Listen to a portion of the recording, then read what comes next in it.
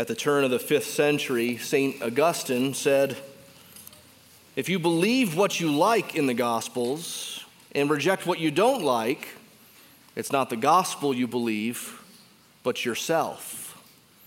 It's not the gospel you believe, but yourself. In other words, if you look at the New Testament and what it says about Jesus, and you choose which parts of that Jesus to believe and which to reject, the end product says more about you than it does Jesus. For many people, whatever Jesus they have or whatever Jesus they've come to reject, it is a Jesus of their own making. It is a wax-nosed Jesus. And the Jesus of our own making is never the right Jesus. It is never the Jesus of the Bible. It's our responsibility, not just as Christians, but as human beings, to wrestle with the Jesus who is, the Jesus of history, the Jesus of Scripture. And one of the ways we do that is by going to those gospel accounts of Matthew, Mark, Luke, and John, which record his birth, his life, his teaching, his death, and resurrection. And another way of doing that is actually by going to the Scripture that came before those. The Old Testament, in many ways, pointed ahead to the one that was to come, the one who would be the answer. And though the Old Testament's descriptions of this one who would come were not always clear to those who were writing them down, we can look back with what we know of the New Testament and see with remarkable clarity what God had put there long ago about who Jesus is, about what he's like and why he came and why we need a Savior and what God is up to in all of this. And so today we turn to the book of Malachi, a book of the Old Testament, the last book of the Old Testament, which points ahead to the coming Savior. And it confronts the people's sin, showing them their need for a Savior. It doesn't present to us a sentimental Jesus, a baby Jesus with warm Christmas greetings. It doesn't show us merely a story of wonder, of an expecting couple finding no room at the inn, having a baby in a manger, and then happily and peacefully looking up at the sky afterwards with smiles on their faces. That's how our Christmas plays go. But the Bible records for us, whether Old or New Testament, it records for us a Christmas story that is far more complex and is far more confrontational. The full Christmas story is far more offensive to our natural sensibilities, if we'll let it. But that's actually where the true amazement and the otherworldly kind of awe comes in. Malachi, as I said, is the last book of the Old Testament. It is the last prophet of the Old Testament, and it not only points ahead to the coming of Jesus, but the prophet that precedes him. And as I said, Malachi, as he unfolds these promises, is also exposing the people's specific sins. There are 6 rounds of disputes happening in the book of Malachi, disputes between God and his people. Is that a surprising thing to you that God would have a dispute with his people? Or that God would have a dispute with you this morning? You might be surprised by it. You may object to it at first, but hopefully not stay there. In each of these disputes in Malachi, God first brings a charge against his people, and then they protest with a question, and then God answers their question with more evidence or with more rebuke or with a plea or with promises, and sometimes promises of blessing, sometimes promises of threat. So last week we looked at Malachi 1 and 2, the first half of the book, and I said it could be summarized as going through the motions. God's people at this time had been returned to their land and the temple had been rebuilt. They were waiting on God to do more. And in the meantime, they were going through the motions of being God's people. It's relevant for us today, especially as we go through the month of December. Many of us are going through the motions. While these people were going through the motions, they doubted God's love for them. They polluted God's worship. We saw last week they were weary of the Lord's commands. They divorced good wives for heathen wives.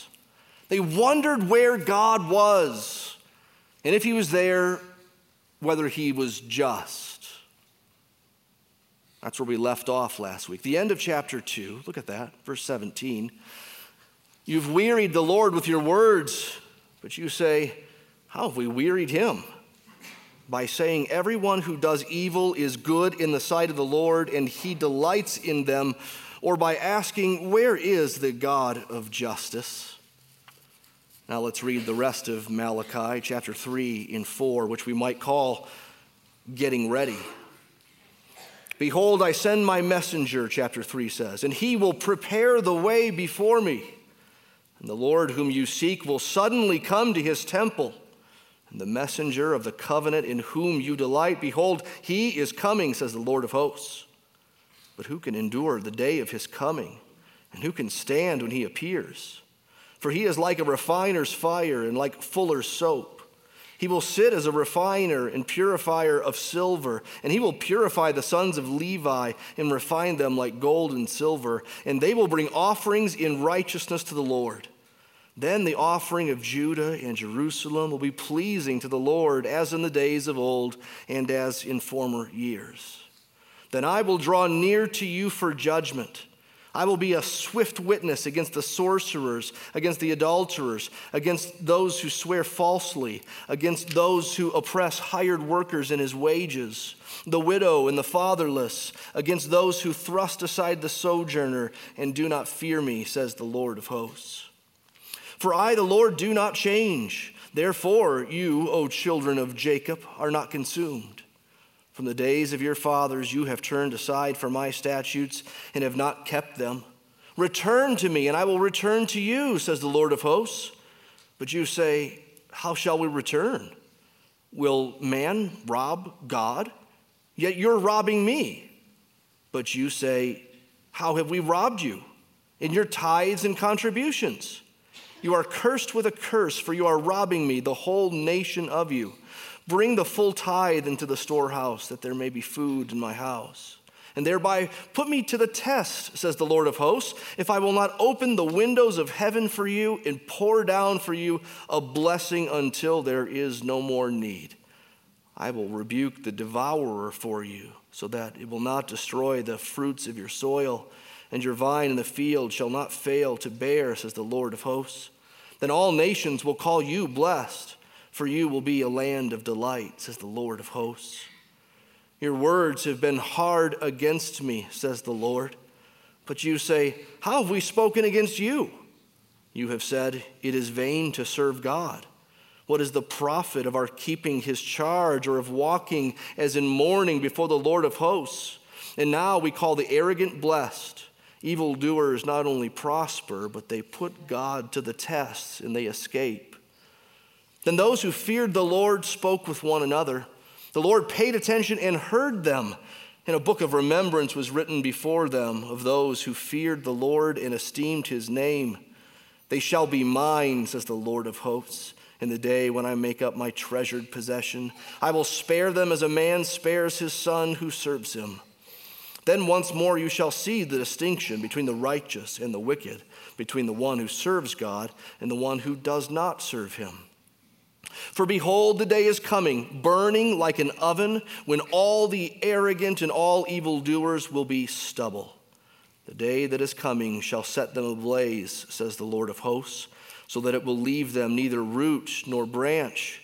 But for you who fear my name, the Son of Righteousness shall rise with healing in its wings. You shall go out leaping like calves from the stall, and you shall tread down the wicked. For they will be ashes under the soles of your feet on the day when I act, says the Lord of hosts. Remember the law of my servant Moses, the statutes and rules that I commanded him at Horeb for all Israel. Behold, I will send you Elijah the prophet before the great and awesome day of the Lord comes. And he will turn the hearts of fathers to their children and the hearts of children to their fathers, lest I come and strike the land with utter destruction. Well, that's the end of the Old Testament. A surprise ending, isn't it? There are lots of surprises in Malachi. Shocking things are said about God. The first is that God is wearied. We saw that last week at the end of chapter 2. We saw it in the question they asked, how we wearied you? And God says, well, by asking, where is the God of justice? We saw that question last week, but we haven't yet looked at the answer, which flows into chapter 3 and following.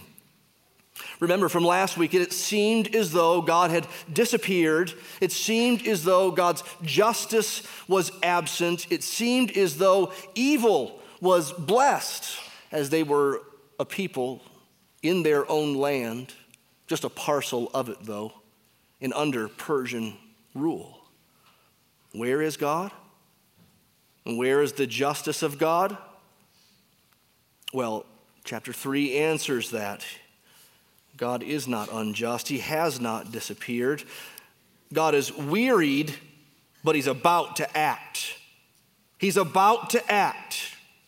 God is coming, chapter 3 tells us. God is coming to his temple.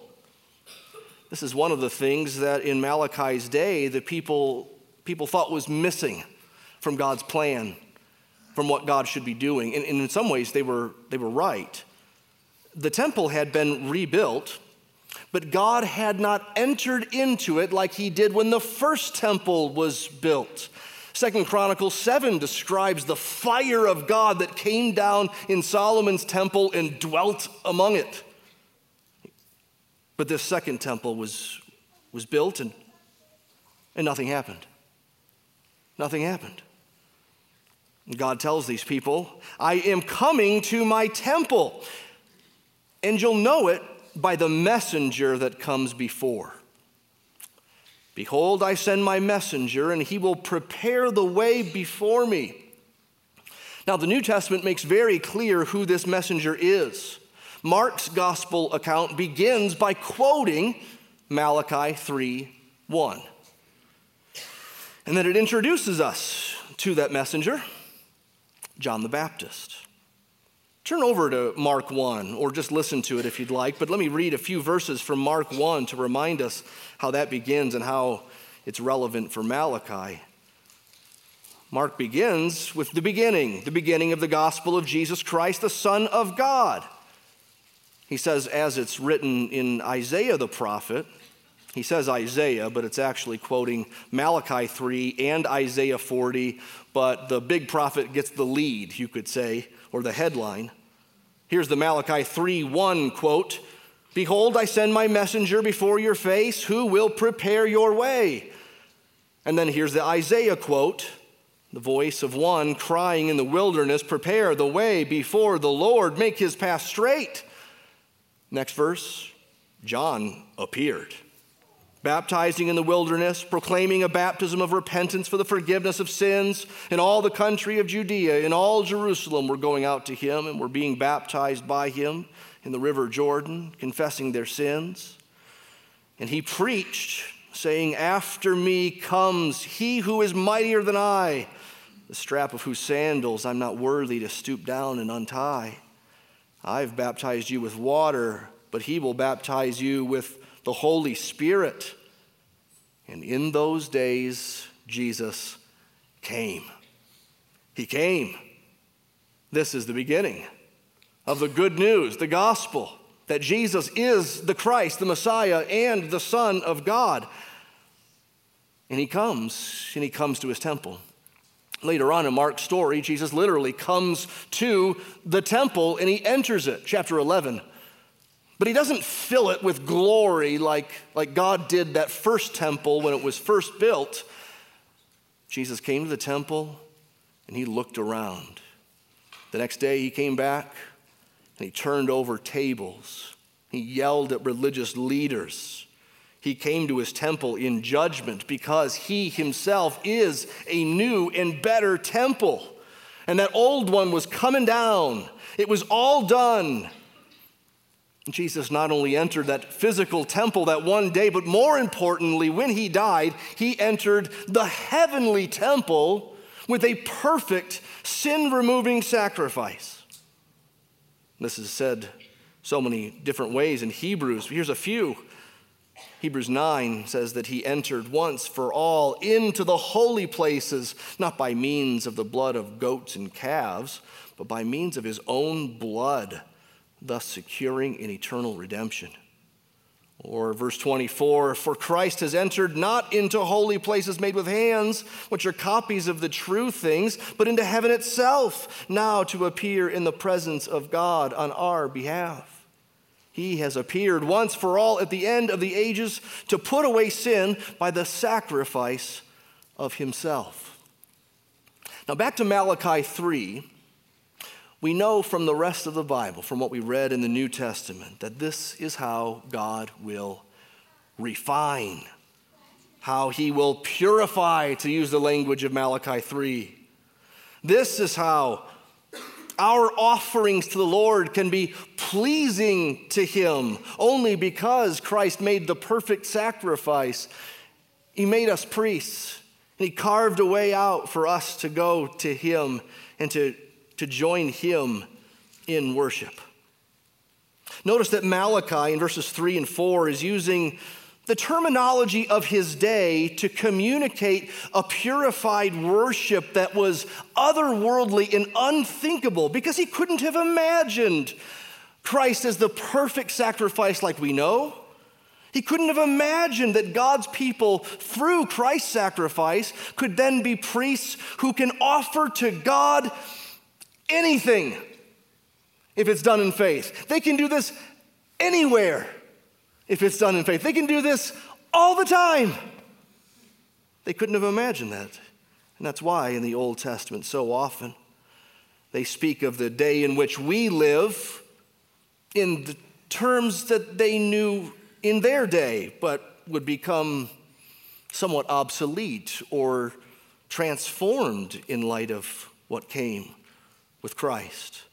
So in Hebrews 13, we're told that through him, Jesus, let us continually offer up a sacrifice of praise to God that is the fruit of lips that acknowledge his name.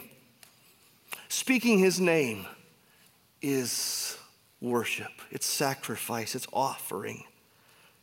Not just that, but we're told, do not neglect to do good and to share what you have, for such sacrifices are pleasing to God. It's through him that just being generous with each other can be worship. It can be sacrifice and offering. Back to Malachi once again.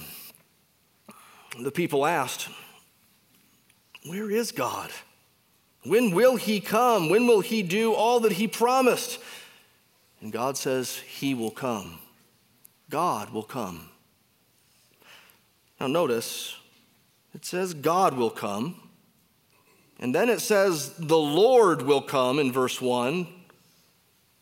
And then it says the messenger of the covenant, he is coming. You actually have three different people here in verse 1. You have God speaking in first person. This is God the Father. You have a messenger who prepares the way before God's coming. That's John the Baptist. And then there's this messenger of the covenant who is also the Lord in whom you delight. He is coming. That is Jesus. Jesus came. God came. And when God comes like this, he will not only purify worship by the offering of himself, but it will also be judgment. Did you hear that in what we've read? It'll be judgment when God comes. It won't be a good thing for these people. It's explicit in verse 5. Then I will draw near to you for judgment. I will be a swift witness against sorcerers, adulterers, liars, oppressors. They'd been asking, where's the God of justice? Because they assumed that the injustices were all out there. But they themselves were actually unjust. Unjust to God, unjust with each other. They had thought that it was the Persian army that was the problem of injustice in this world. And they thought it was unjust that they would be small and insignificant and weak at this time. They thought that's what God needed to come and fix. They didn't realize that if God had showed up to fix things, they would be first on his list. And so this is a common theme in the prophets, where the people want God's end-time judgment to come, not realizing that at this point it would include them, not just the nations around them.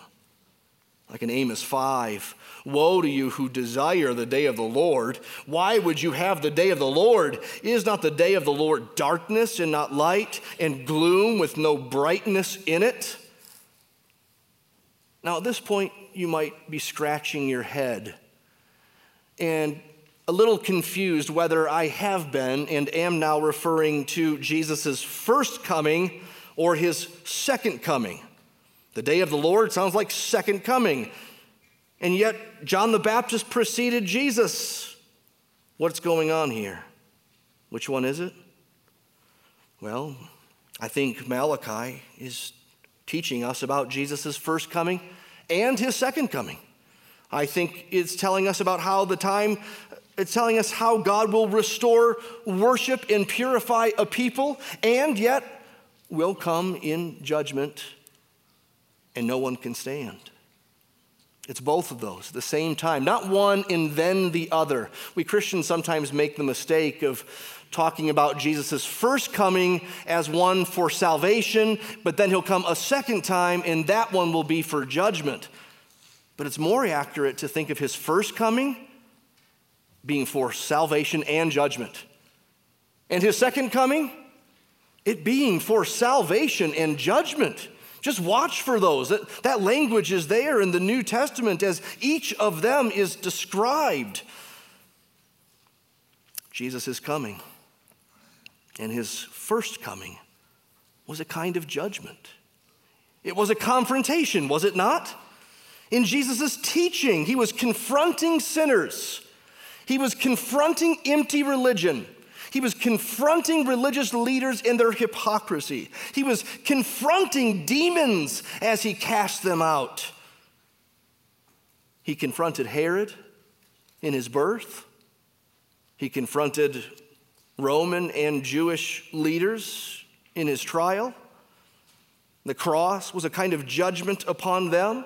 His parables, remember, were spoken in hidden ways so that some would get the parables and others wouldn't. It was judgment. Jesus has already been, as it says in verse 5 of Malachi 3, he's already been a swift witness against those who do not fear God. So Christmas, you should know, is far more than a story of wonder.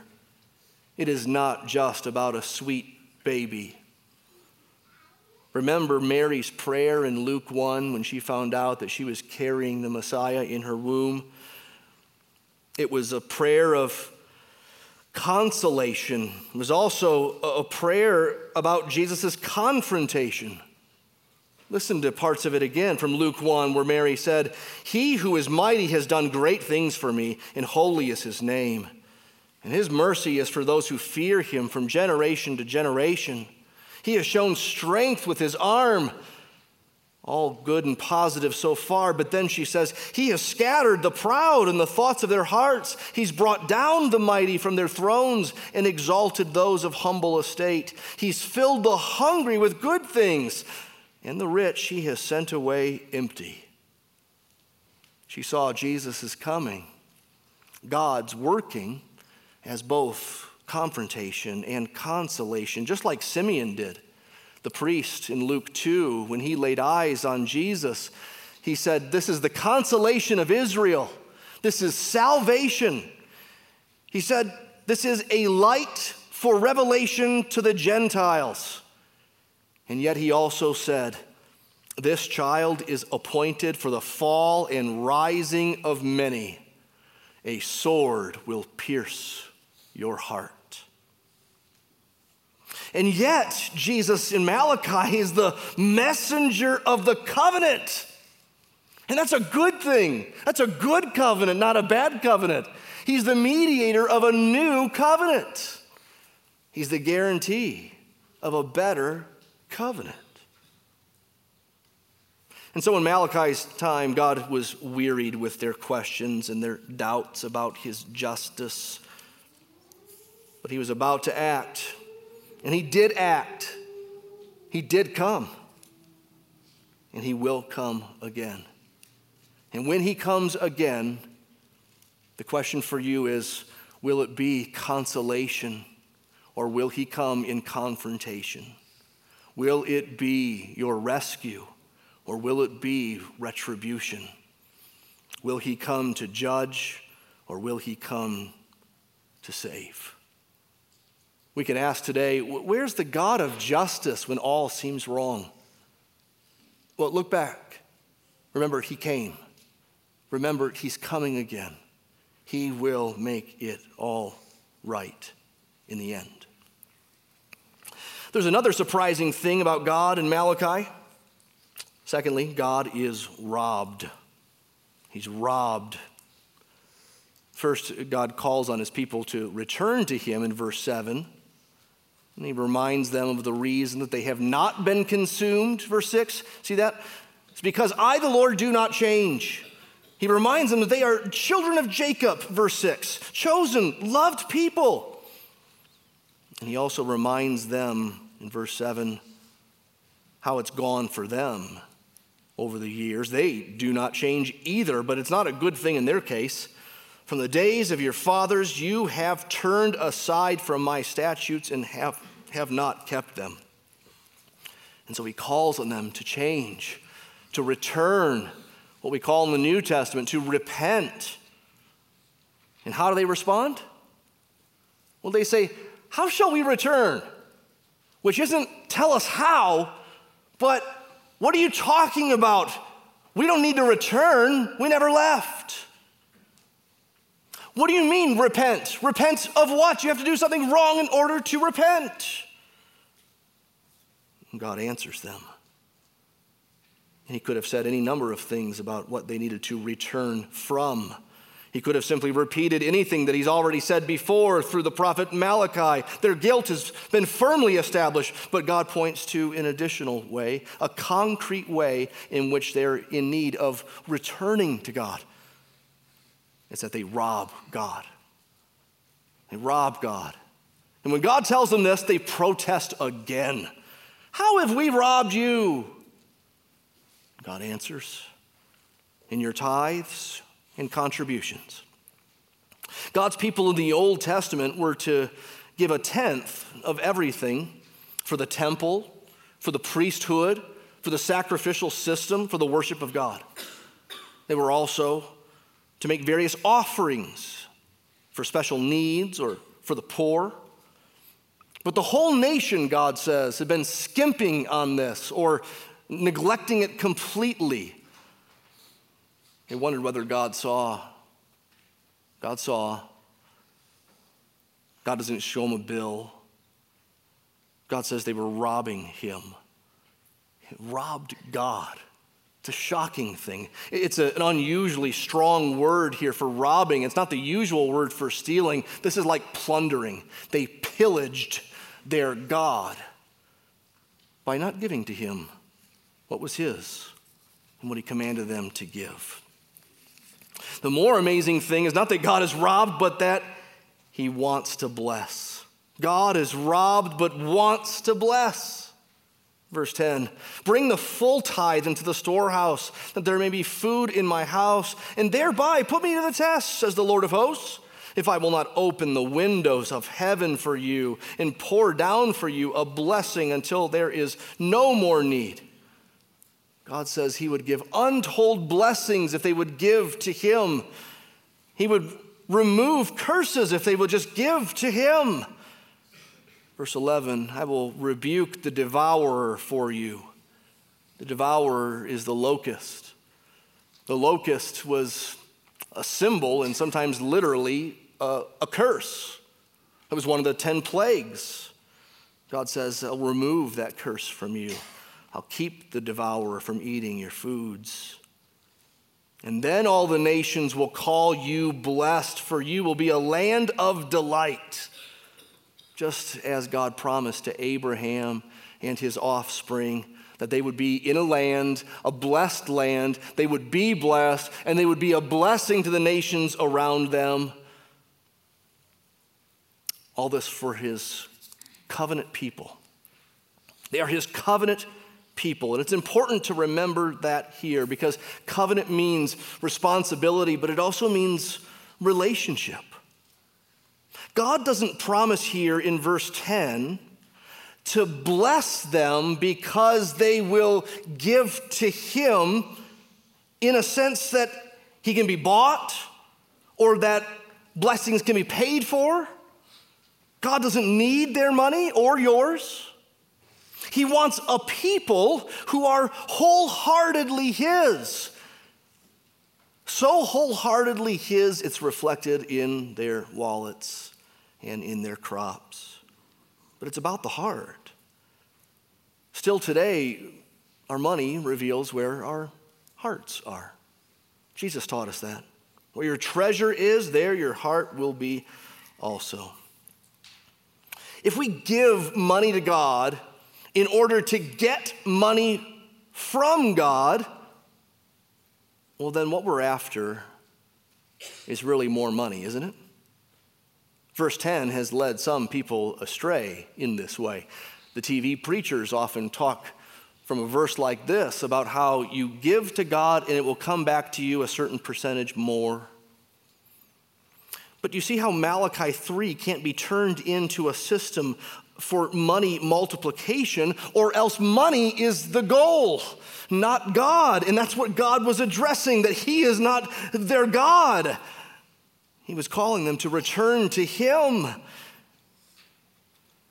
And when they had returned to him, God knew, they should know as well, it would be reflected in their giving to him.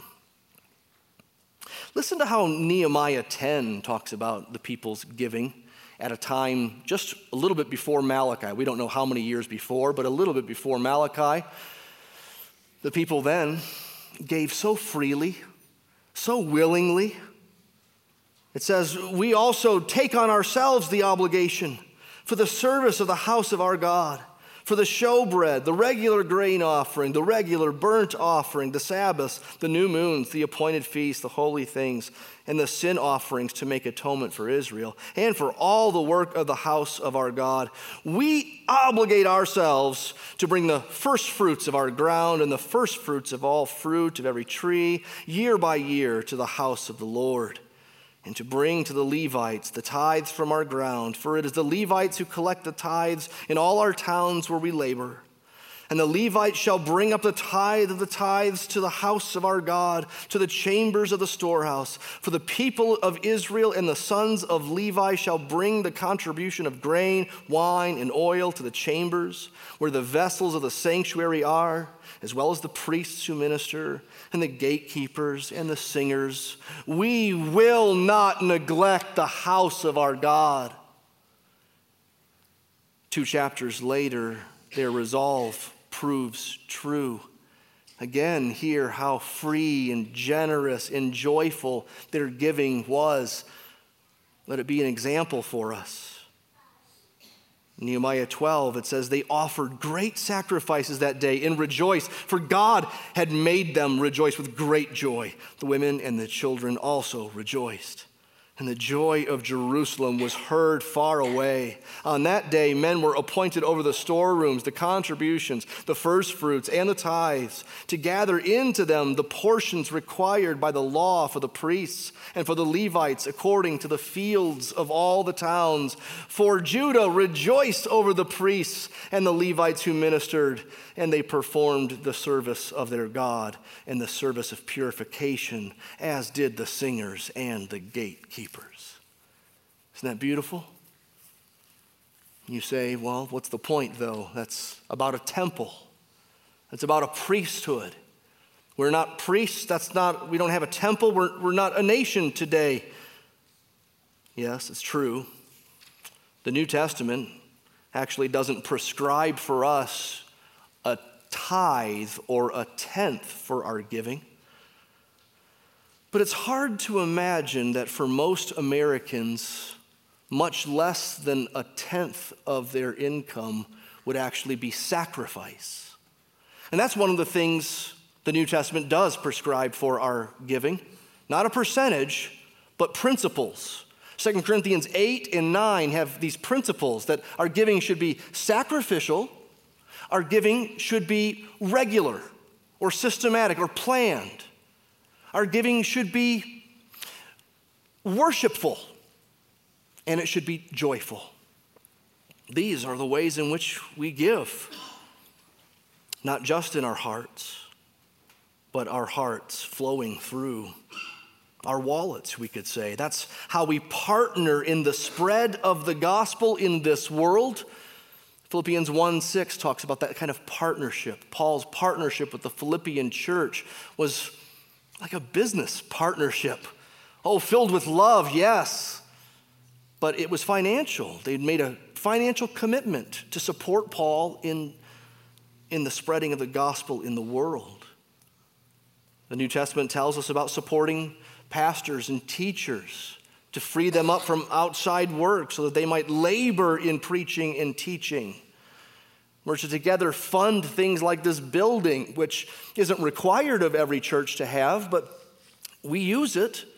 We've decided to have one. We've decided to put our money together and get a loan, a big loan, but we're making payments on that loan. We're doing it together. And in all these ways, we're not just giving to a church, we're giving to God. We're recognizing that it's all His. We're recognizing the fact that we are His and He is ours. Thirdly, we see that God is maligned. In verse 13 and following, He's maligned. Your words have been hard against me, says the Lord. But you say, how have we spoken against you? You've said, it's vain to serve God. What is the profit of our keeping His charge or of walking as in mourning before the Lord of hosts? And now we shall call the arrogant blessed. Evildoers not only prosper, but they put God to the test and they escape. Isn't it crazy that God subjects Himself to this? I mean, you'd think after all their questioning, their protesting, their sniveling, when God comes to them with a rebuke to in love get them to return, they respond with questions and accusations. When He gives them evidence, they respond with more questions, with further accusation. It is crazy that God has so hitched Himself to sinners to ride the ups and downs and ins and outs of their backwards, twisted lives. He doesn't need it. He doesn't need us. Why does He do it? And the answer is, who knows? But it's remarkable, isn't it? Wouldn't you expect God to just ball it up? Maybe after their fifth question, maybe after their sixth question of accusation against God, you'd think He'd just say, that's it, I'm done. It's been over 1,000 years now. I'm so sick of this. You people, no more people. And He doesn't. Because He's after something. And that's shown when we get to verse 16 and it turns here. God is maligned by some, but not by all. Not by all. Look at verse 16. Then those who feared the Lord spoke with one another. They got together. They encouraged each other. They confronted each other. They comforted each other. They spoke with one another. That's what God's people should always do.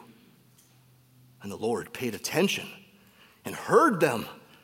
And a book of remembrance was written before him of those who feared the Lord. Not because he forgets, and he needs a book of remembrance because he forgets, but because God condescends to our level, he communicates to us with things we get, like books of remembrance. He writes our names in his diary. He doesn't literally have a diary. He doesn't need one.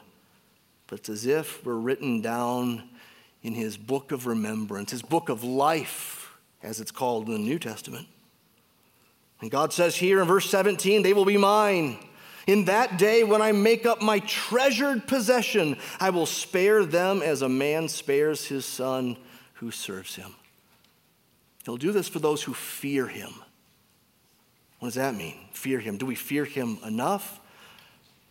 Is it a God we worship that wants us to tremble and quake, and then he'll be good to us? Well, no, not quite. Sinclair Ferguson defined the fear of God as that indefinable mixture of reverence, fear, pleasure, joy, and awe, which fills our hearts when we realize who God is and what he's done for us. It's not enough to say the fear of God in the Bible is just respect, but neither is it dread or terror. There's relationship involved.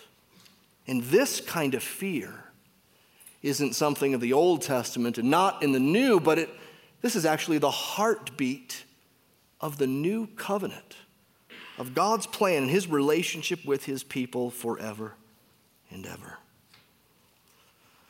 The people had complained, what's the point of serving God? What's the profit for us? What does it really get us? And God says in verse 18, then once more you shall see the distinction between the righteous and the wicked, between one who serves God and the one who does not serve him. In the end, it will be clear, even if in the meantime it isn't always clear. Now, from one angle, it should always be clear who are God's people and who are not God's people. God's people should serve God, and those who are not God's people don't serve God. That should be clear enough. But in some ways, it may not be clear into the end, until there's a reckoning, until there's a vindication. It may at times appear as though it's hard to serve God and easy to be wicked, that you're blessed for doing bad and persecuted for doing good. But that is not forever. That is not the final say. We're not to assess things about God in his plan by looking around at his world, but by hearing his word, assessing reality based on what he has said. And in the end, he says there will be vindication and there will be reward. In the end, it will be worth it all. Praise God. Fourthly, we see God is coming. Chapter 4 returns us to where chapter 3 began, with God's coming. What will it be like when he comes? Well, once again, we see it's not the same thing for everyone. So in verse 1 of chapter 4, there's one implication of that day when he comes. In verse 2, there's another implication. Verse 1 says, the day is coming, burning like an oven, when all the arrogant and all evildoers will be stubble. The day that is coming shall set them ablaze. But verse 2, but for you who fear my name, the Son of Righteousness will rise with healing in its wings, and you shall go out leaping like calves from the stall. He is coming. How will he come for you? And we can say from our vantage point here, not just that he is coming, but he has come. God is coming and coming again. Like two mountain peaks viewed from a distance away, which look like one, But then once you get past one and you're in between, you can see clearly that there are two. So it was with Jesus' first coming and his second coming. The prophets of old looked and only saw one mountain of God's coming. But with the coming of Christ the first time, we see there are some things in the Old Testament that are still to come. The kingdom is now and it's not yet. He has come and he's coming again. And he comes in salvation and in judgment. When he comes again, it will be burning like an oven, consuming all the arrogant and evildoers. But for those who fear his name, that same sun, it burns up some and it's healing for others. In fact, just look at the rich language of verse 2. The Son of Righteousness, which could be a person. Some translations capitalize son here. Or it could be a time. It could be a day, a dawning. The Son of Righteousness. It will rise and it will have healing in its beams. The sun's beams will not burn, but heal. And you shall go out leaping like calves from the stall. Imagine being a calf in a dark stall, a dank stall for a whole season. Then maybe spring comes and you're released to the green, to the pasture, and the sun hits your back. You would dance and leap. That's the picture. That sun has come. And that sun is coming even more in the future. One final word from Malachi, verses 4 and following. Remember the law of my servant Moses, the statutes and rules that I commanded him. Verse 5, behold, I will send you Elijah the prophet before that great and awesome day of the Lord comes. Moses and Elijah. Moses and Elijah, they show up again in the New Testament. Do you remember that? When Jesus was on the mount, it's called the Mount of Transfiguration because his glory was exposed to a few of the disciples that day. Jesus was there with Moses and Elijah, those two pillars of the Old Testament. And that was clearly showing that the mantle was more than being passed. Jesus not only had their approval, he was greater than them. The Father spoke from heaven. That's my beloved Son. Listen to him. Not Moses, not Elijah. Their time's done. That experience on the mountain that day got the disciples thinking about Elijah in Malachi 4. So in Matthew 17, they asked Jesus, why do the scribes say that first Elijah must come before Messiah comes? He answered, Elijah does come, and he will restore all things. But I tell you that Elijah has already come, and they did not recognize him, but did to him whatever they pleased. So also the Son of Man will certainly suffer at their hands. Then the disciples understood that he was speaking to them of, you guessed it, John the Baptist.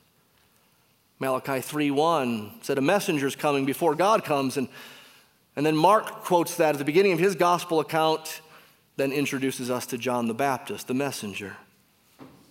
Now here in Malachi 4, the messenger is called Elijah. Not because John the Baptist was actually the old Elijah up and alive and around again, but because God gave him the spirit and power of Elijah. He was an Elijah-like figure, calling for repentance in a nation that was away from its God in unfaithful times. He had the spirit of Elijah. That's what the angel told John the Baptist's father before he was born. Listen to this, Luke 1. The angel said, your wife Elizabeth will bear you a son. You'll call his name John, and he will turn many of the children of Israel to the Lord their God, and he will go before him in the spirit and power of Elijah, to turn the hearts of the fathers to the children, and the disobedient to the wisdom of the just, to make ready for the Lord a prepared people.